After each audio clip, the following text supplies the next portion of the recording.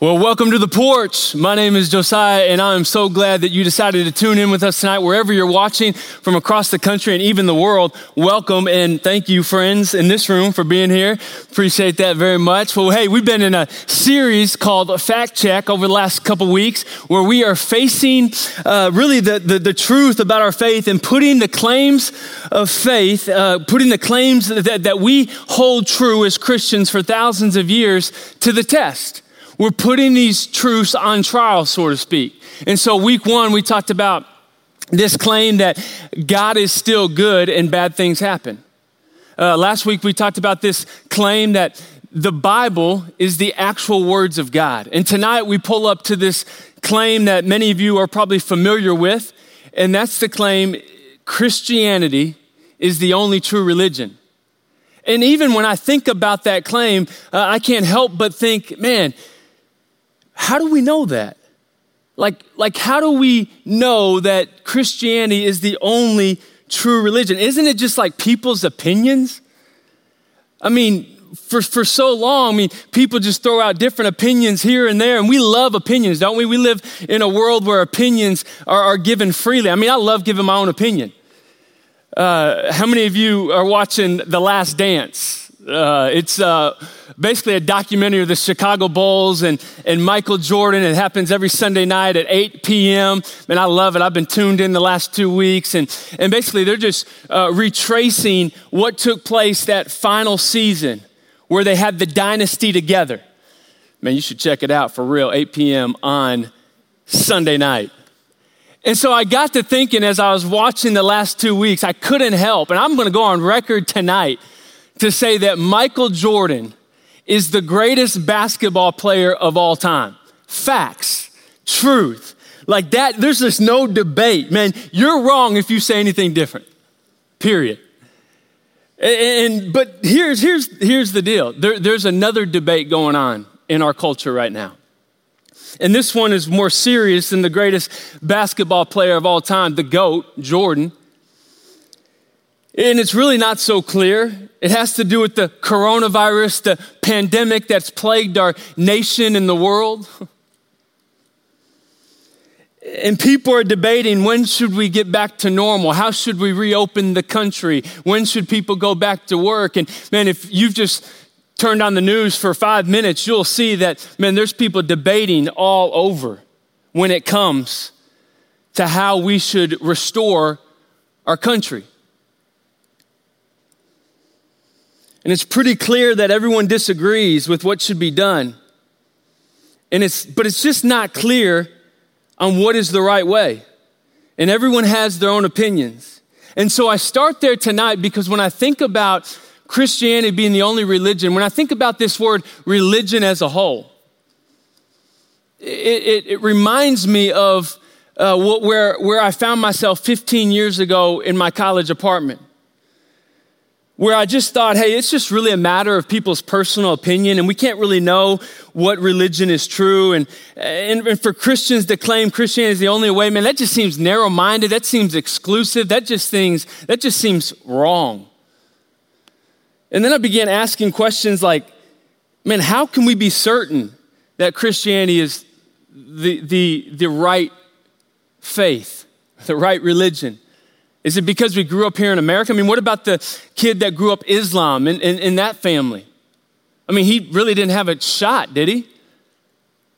And then I would ask questions like, things like, isn't it arrogant and unloving for God not to be welcoming to all? These were questions that I was asking critically and trying to get answers. And maybe tonight you're here or you're watching online and you're asking questions similar to what I asked when I found myself in my college apartment wondering, man, is there anything outside of what I see underneath the sun? And so most people, I would say, in our generation, we're known as the millennials, would say, hey, really all religions are pretty much the same. We have facts to back it up. There's stats, I should say, on this thinking and belief. And here's where we get some of this data. Right here, it says, although 65% classify themselves as Christians, 43% said that it doesn't matter what religious faith you follow because they all teach the same lessons. 65% of people who claim to be Christians and 43% say that it really doesn't matter. Just pick one. 70% of all 70% of Christians and non-Christian religious groups say many religions lead to eternal life. That was USA Today. 48% believe if a person is generally good or does enough good things for others, they will earn a place in heaven. 50% believe that all people are eventually saved or accepted by God no matter what they do. But when you start saying, hey, Jesus is the only way. Hey, there's only one way to get to God. That's when people are like, whoa, bro, like calm down, chill. That seems way narrow-minded. Like that doesn't even seem like it's accurate. Man, we live in 2020. What are you talking about? You just need to calm down. And so tonight, can we fact check that? We're going to fact check, is Christianity the only true religion? So tonight, I want you to see that Christianity is exclusive. And before we finish, I want you to see that Christianity is also very inclusive. We're going to be in Acts chapter 4, and the Bible is made up of the Old Testament and the New Testament. So if you go to Matthew, which is the first book of the New Testament, just go Matthew, Mark, Luke, John, and then you'll find Acts. And we're going to be in Acts chapter 4. And this is where Jesus died, he rose again, and his followers are now bold men because what they have seen Jesus do. And there's a man named Peter, one of his disciples, who stands up boldly, and he's on trial for his faith because he's preaching there is no other way. And this is what he says in verse 11. Jesus is the stone you builders rejected. So he's getting very personal, which has become the cornerstone, or some translation says the chief cornerstone. In other words, hey, Jesus is the person that I'm staking my entire faith on. And then he goes on and makes a very exclusive statement in verse 12. He says, salvation is found in no one else, for there is no other name under heaven given to mankind which we must be saved. Point number one, if you're taking notes, and I hope you are, Christianity is exclusive. Christianity is exclusive. Like it makes exclusive claims like we see Peter making here. For there is no other way by which men can be made right with God. Really? Like, is that true? And our culture today is much like the culture Peter was living in. For you say that there is only one way to God. And people would say, no, man, that's just too rigid of thinking. Like you need to get outside the box. Let's get all along. Let's just get along. Can we just not coexist? You know that bumper sticker? And I guess you have to ask yourself, what do you mean when you say coexist? Do I mean, hey, we should accept people, we should love people? Absolutely. But if we think that, hey, man, we should just think that all religions lead to the same place, that's where we would draw the line as Christians. See, the Roman Empire was a pantheon of gods, very pluralistic, much like our day. They were okay with you having your gods and you having your gods over here, but as soon as you said, hey, there's only one God, that's when they raised hell. And so you want to divide a room? Just give God a name. Say Jesus is God. This is why we can't pray in schools anymore in the name of Jesus. If we pray, it's got to be an all type of faith type of prayer. And we just need to generalize God as God. Listen, I don't believe that we're becoming a godless nation. Like I believe we're becoming a nation of many gods. Like I don't believe we're becoming a godless nation in America. I just believe we're becoming a nation of many gods. And here's what I mean by that. The temperature and climate in America is much like the climate of Rome where Peter was put on trial. So you have this pluralistic culture, a culture of many gods. And when Peter stands up and says, hey, there is no other name under heaven by which men may be right with God, and that name is Jesus, that's when people start having problems and saying, Peter, you have your thing, we have our thing. Let us just get along. Like, why do you have to specifically call out who that God is? And so, you know, at the end of the day, here in America, yeah, your God You might not claim Jesus. You might not claim Buddha. You might not claim Islam. But listen, your God might be sports. Your God might be money. Your God might be food. Like it just looks differently. Or your God might just be more the secular humanism route where you just become your own God. I don't believe that we're becoming a godless nation. I believe we're becoming a nation of many gods. And listen, you've probably heard this argument before, but you have never heard that all roads lead to the same conclusion from someone who's really studied the different faith systems. And I would contend that every religion and every major belief system at its core is exclusivity. Let me explain. We'll start with Islam. This comes from the Quran, the holy writings of Islam. Directly from the Quran, it says this, and whoever seeks a religion other than Islam, it will never be accepted of him. And in the hereafter, he will be one of the losers. He will be one of the losers. Like that just seems pretty exclusive. It also says in the Quran that they have certainly disbelieved who say that Allah is Christ, the Son of Mary. Allah has forbidden him in paradise and his refuge is fire. This feels pretty exclusive to me.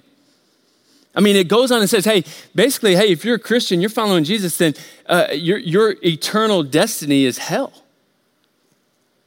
It says it pretty plainly. Let's go to Hinduism, which many believers or people that think about Hinduism, the belief of Hinduism, and even people that have looked into Hinduism, says it's a very inclusive religion. This comes directly from the Bhagavad Gita, the holy writings of Hinduism. This is Krishna, one of the Hindu gods speaking, and this is what he says. Those who are without faith in my teaching cannot attain Krishna or, in other words, enlightenment. I permeate all the universe in my unmanifest form. All beings exist within me. So he basically is saying, if you don't accept this view, then you don't exist. And we know that Hinduism, they have a different outcome, a different heaven. They don't even believe in heaven. They believe in reincarnation. They believe that you'll come back to life as an animal or another person. Then there's Buddhism. Buddhism says this from the holy writings of Buddhism in the passage, oddly enough, entitled The Way, which, quite frankly, that's what Christians called themselves. Early on, they called themselves The Way. It says it says this: Buddhism is the only path. Feels pretty exclusive. There is none other for the purification of insight. Walking upon this path, you will make an end of suffering. Like that just feels pretty exclusive. Then you go to Judaism, the Jewish faith, and it expresses itself in the concept of chosen people. Like the Jews believe that they are exclusively God's chosen people. You see this idea of exclusivity again. And so all these faith claims have exclusivity written at the core of who they are. And so when we pull up to the Christian faith, like it shouldn't surprise you at all that at the core of the Christian faith is exclusivity. Turn with me to John 14, verse 6. Jesus makes an audacious claim. And this is what he says in John 14, 6. Jesus answered, I am the way, I am the truth, and I am the life. No one comes to the Father except through me. In other words, he's saying, there's no way else to interpret this. Like he's saying, he's the way, he's the truth, and he's the life. Very exclusive. No one gets to God except through Jesus. Jesus is not saying he's a way. He is saying he is the way. And what's crazy here is all religions contradict each other. So to say they're all right is to say they're all wrong. Like, let me say that again. All religions contradict each other. If they're saying they're all right, is to say they're all wrong. And so this is where we have to, use our brain. Like, when you follow Jesus and you examine the evidence, like it's not like some lobotomy where you just check your brain at the door and it's not brain surgery. Like you actively think about what is at stake here and the evidence that we have. And so if someone says all religions are right, they speak from a position of ignorance. Like, I don't mean to be insulting or rude in any way. It's just a fact. All religions contradict themselves on the basis of exclusivity. And so what we've done in our culture is we've just watered down everything, and we've gotten drunk on tolerance. I mean, we've just watered down everything and just gotten drunk on tolerance. Let's just accept every way. Let me explain it like this. I was quarantined and many of you too. I mean, just the expectations of the CDC and what's coming out. And there was a moment where I thought I actually had it, but that I didn't. But I was quarantined. And many of you, man, you've been laid up in your house and hanging out and having a lot of time. And so what I know about this season is that when I get outside of the season, like, I want to get out. Like, I want to go explore something. Like, I haven't even been able to vacation or go hang out anywhere. And so imagine with me that that the CDC comes out and they said, hey, everything's good to go, and things begin to open back up, and the coronavirus, man, and there's no trace of that anymore. Like, our nation is healed pretty much, right? And I'll just be honest, like, hey, one of the first things I'm going to do, it's like, I'm going to buy a plane ticket. And so imagine you bought a plane ticket and you're like, hey, I'm going to go out to, I'm going to go to Destin, Florida. That seems like a pretty good time of year to go to the beach, white sands, clear water. Man, we're going to go to Destin. It's going to be amazing. And so you get your ticket and you show up to the airport and you begin to look for your ticket, and you can't find your ticket anywhere. And you don't know where to board. You don't know what plane to get on. And I come up to you, I see that you're distressed, right? I see like, man, you're freaking out. And I just come up to you and I just say, hey, don't worry about it. I see that you're stressed. Hey, don't worry about it. Just jump on any one of these planes, go to any terminals, and whatever plane you get on, it's going to take you to Destin, Florida. Like, you're going to get there. It's going to be fine. And in that moment, like, man, you're thankful. You appreciate that I've given you a solution. But what happens is you get on the plane and you're not that appreciative because you end up in, let's just say you end up in China, right? And at the end of the day, you end up there, and when you get there, you're gonna realize that one of the most unloving things that I could have done is just told you, hey, there's just, anyway, just pick a plane, get on. That would be very unloving, and you would find out that I'm a liar. And so my whole point in this illustration I'm making here is that all religions can't be true. And it's unloving to say they're all true. It's unloving to say they all lead to the same place, because religions are exclusive. Christianity is exclusive. Jesus is exclusive. So here's the dilemma that we find ourselves in. If every religion claims to be right, how do we know which religion is right? Great question. I want to take the next few minutes that I have to unpack this and to share with you why I believe and why we believe as Christians that it is really the one true religion. Point number 2, if you're taking notes, Christianity is the most inclusive.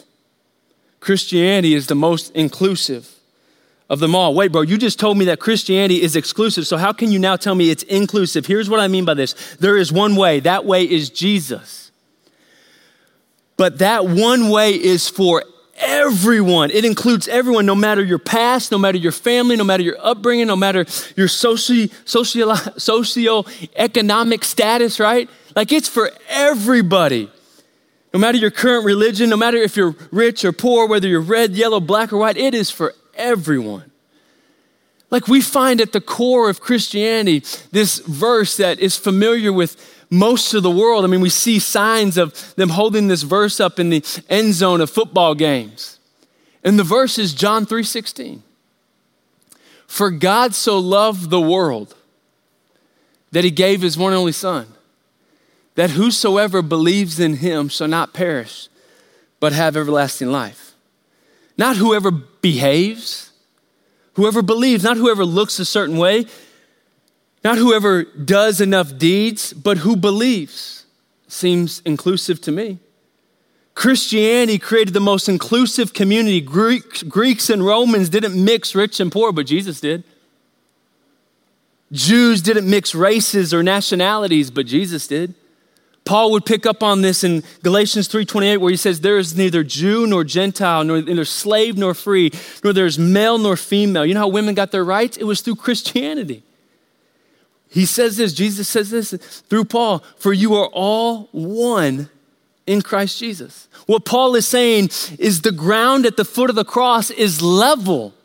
In other words, we all come into this place imperfect people with real problems, and Jesus extends to every single one of us the grace. And everybody who walks planet Earth, there's an invitation and an opportunity to life and life abundantly because of what Jesus has done on the cross. Paul would say in Romans 10:13, for everyone, that seems really inclusive, for everyone who calls on the name of the Lord will be saved. It's the only religion on the planet that wherever you are right now in this moment, you can sit and cry out to God based on what he's done for you. And he will grant you forgiveness and eternal life forever and ever. It's not based on what you do, but it's based on what he's done. See, I challenge you tonight, like when we finish up, like just jump on Google and just Google this. How do I convert to Hinduism? How do I convert to Buddhism? How do I convert to Islam? Here's what you're gonna find. At the core of all these religions, you're gonna find you have to do these things. At the center of these religions, you're gonna have to strive to walk this path, to hold up these pillars, to pray for forgiveness in this direction for this many times a day. You're gonna need to take a pilgrimage to a place. You're gonna need to do these things, and then maybe you can get to heaven. So you see, it's all about striving. Why? Because religion breeds insecurity, because you never know if you've done enough. But a relationship breeds security. And a relationship that's marked by unconditional love. And what you find is that when you die, if you're pursuing one of these other religions, you stand before whatever the God is, and he will determine whether you've done enough. And that just seems exhausting, friends. That seems crazy to me. In Matthew 11:28, Jesus says to me, come to me all who are weary and burdened, and I will put you to work. No, he says, and I will give you rest. And I will give you rest. Think of it like this. I have two little girls. I call them my muchachicas. I love them. I have almost a 4-year-old and a 2-year-old, Camille and Isabella. There they are. Camille's almost 4, and Isabella's about to turn 2. And so imagine my 4-year-old Camille, who loves to sing and dance, comes up to me and says, Daddy, do you like how I sing and dance? Is it enough to be a Jones? And I'm like, what? Like, what do you mean? And then she comes up to me again and she said, Daddy, do you love my painting? Is it enough to be a Jones? That's our last name. And I'm like, baby, what are you talking about? Of course it is. You're my daughter. I was there when you came into the world. I know more about you than you know about yourself. Baby, you don't have to do anything to earn my approval. I love you based on who you are in our relationship. You're my daughter, not because of what you can do for me. And some of you, man, you have a really skewed view of the God of the cosmos, of who Jesus is. Because you grew up with a father who only affirmed you when your performance was at an all-time high, who only loved you when you could perform and get all the A's, or you performed well on the sports field or the court. And some of you have a really skewed view of God because you don't see God as a loving father. You see God as someone that wants to strike you down with lightning every time you fail.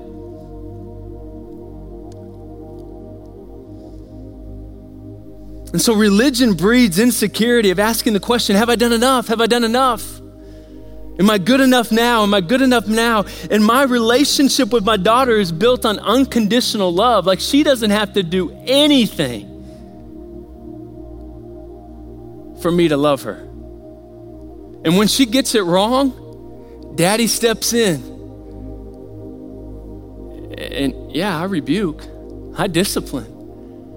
But I say, baby, I do that because I love you, not because I'm out to get you. And my love isn't going to run out because of who you are, not because of what you do or don't do. And in the same way, this is a picture of our relationship with God. And God loves you. All of us are invited into this relationship. You see, Christianity is a story of a God who wants a relationship with you and I, that we rebelled against the Creator and we pursued created things above the Creator himself. And he came down over 2,000 years ago in the form of a babe, Christmas. And he grew in wisdom and stature. And he lived the life that you and I could never live. He was perfect in thought, word, and action. Categories that I fall into every day. And because of that, it made him the only eligible one to die on the cross for your sin and my sin. And on the cross, all of our sin was poured out on him. And he soaked up every last ounce of God's wrath, the wrath that should have been poured out on you and me. Why? Because of our sin. For the wages of sin is death. See, he died the death that we deserve. And we get the life that he deserved. It's called the Great Exchange. It's a beautiful picture of redemption. Christianity is the only religion where we find a God who suffers. Every other religion says, hey, you have to suffer to get to God by doing X, Y, or Z. You see, religion breeds insecurity because you never know if you've done enough. But an unconditional, loving relationship breeds security. And so this is where I would differ with those people who say Christianity is a religion. I would say, no, it's not. At the heart of Christianity, you will find a God who is crazy about you, who loves you and wants to have a relationship with you. The God of the cosmos wants to have a relationship. I just think that's crazy. Like when I try to wrap my mind around that, it just seems wild that I don't have to do anything for this relationship, that it's already done. On the cross, he said, it is finished. It means you can't do anything else.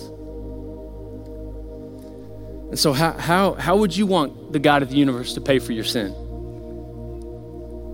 I would argue that anything less than Jesus dying on the cross would lessen our ability to see how much Jesus loves us. Anything less than Jesus dying on the cross would lessen our ability to see how much he loves us.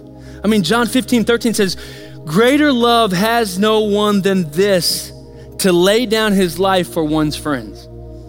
Do you know this God? His name is Jesus. In closing, remember how I opened up with what's the way forward for our country? I mean, people are coming out and debating and saying, hey, this is the way, this is what we need to do to reopen the country. Hey, we need to keep everything closed. It's not over, it's gonna get worse. And so people are saying, how do we restore the things that are broken because of this pandemic? And the truth of the matter is this: we're gonna have to have a cure or some type of vaccine to restore the havoc that's been caused by the coronavirus. And so I say that because in the same way, Jesus is our cure. Like Jesus is our cure. Spiritually, left to yourself, left to myself, man, we're gonna shipwreck our life if you haven't already. You have to bankrupt your life. The Bible says in Proverbs 14:12 that there's a way that seems right to man, but that way ends in death. And I've experienced that.